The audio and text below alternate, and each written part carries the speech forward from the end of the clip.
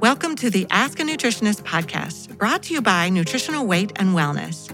We are thrilled to have you join us today as we discuss the connection between what you eat and how you feel, and share practical, real-life solutions for healthier living through balanced nutrition. Now let's get started.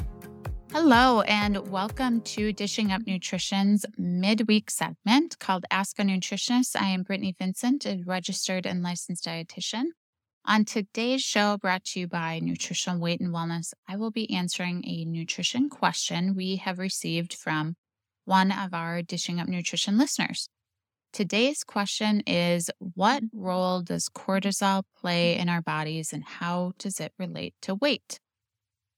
I think this is a really good question because we have been in the media hearing a lot more about cortisol and its functions in the body, but it's a little confusing. It takes us back to science class. So let me first explain what cortisol is. It is a hormone produced and released by our adrenal glands. And our adrenal glands are triangle-shaped glands that sit atop of our kidneys. Our adrenal glands are part of our endocrine system. We produce and need to produce cortisol on a daily basis, but we do have an optimal biorhythm. It should be highest in the morning. It increases with light. That's part of what gets us up and going for the day.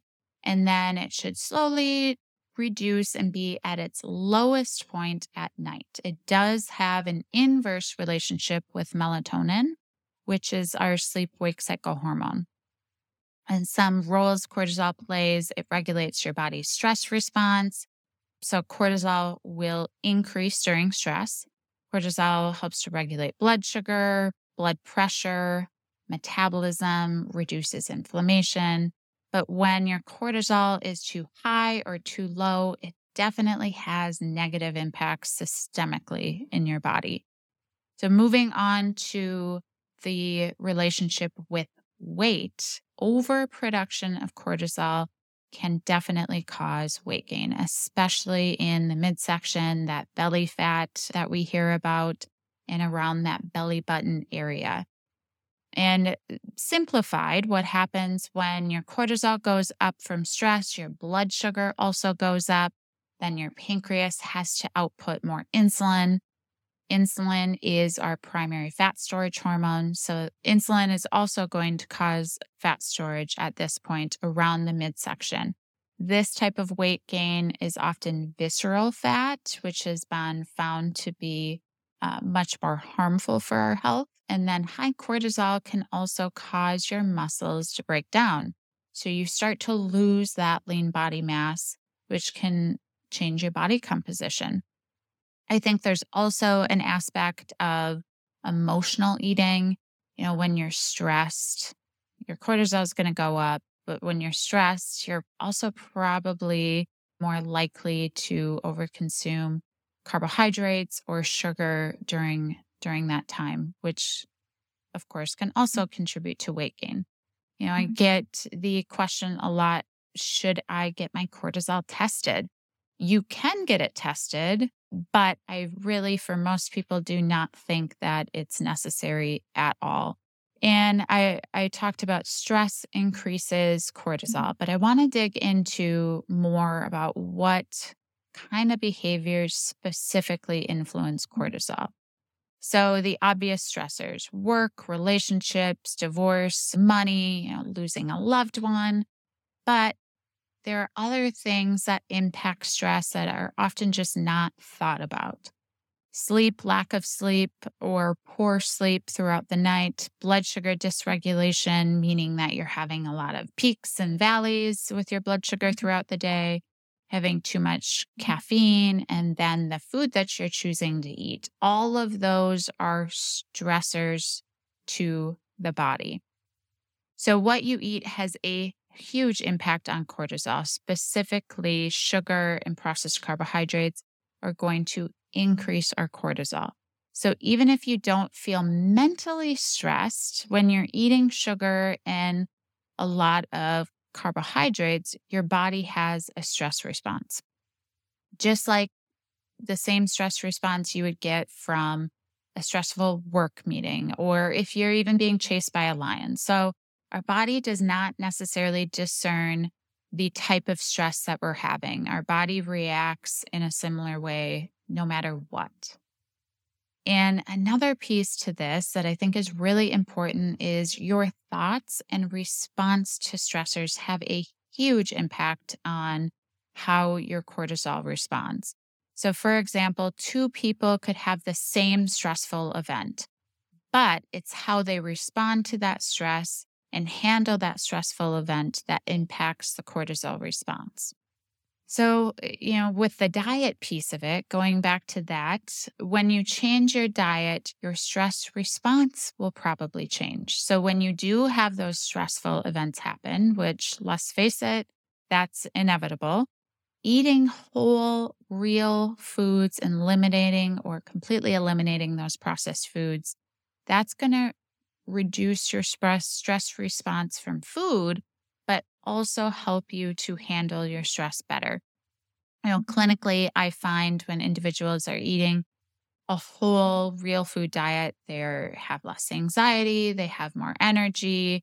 So when those stressful events do happen, they're able to be more resilient and in control of their thoughts and response.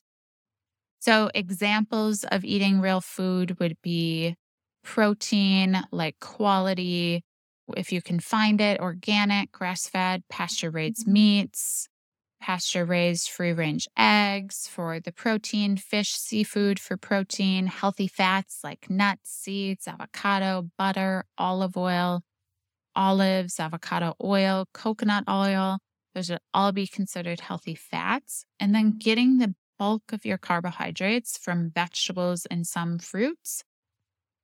By doing all of that and trying to combine the protein, carb, and fat together, you're going to maintain a more stable blood sugar.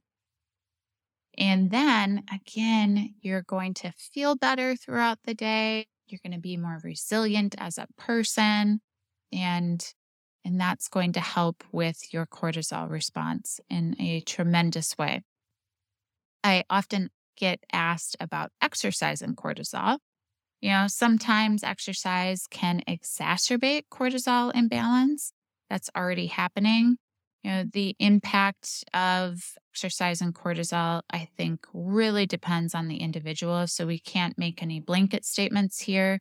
But if someone isn't sleeping well, they're eating a lot of processed food, they've got a lot of work stress, maybe high intensity workouts are not the best for them. They'd probably be better suited to just be going for walks, doing things that are going to help reduce the stress. I used to work with a lot more athletes, and I saw this scenario more often where what these individuals were doing for exercise just exacerbated that stress response. And when they modified things, they just felt better overall. So a question that you might ask is cortisol something that I should be concerned about? Generally speaking, I do not think people need to go and get their cortisol checked. But yes, I do think that cortisol is something to be aware of. And I really encourage my clients to focus on the stressors that they do have control over, like the food that they're putting in their mouth, getting adequate sleep, doing activities that help to reduce your stress, that exercise, meditating, being in nature. Whatever activities bring you joy, that's going to help to reduce your stress response. Getting acute increases in cortisol is totally normal and okay. It's when we have these constant stressors day after day that it really wreaks havoc on our body.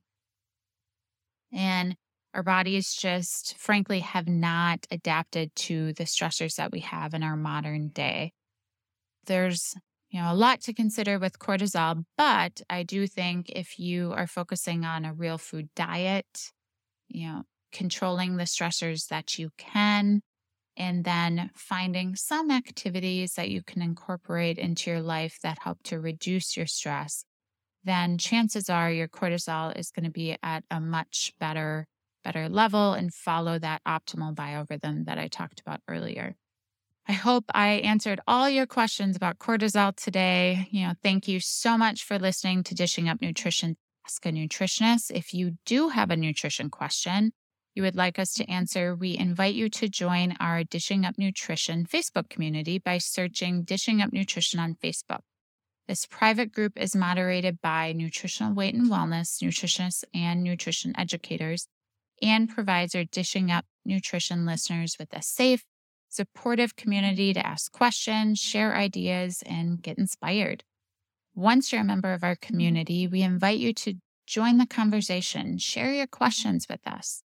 So please don't be shy. If you do have a question, just let us know, and we look forward to hearing from you. Thanks for listening.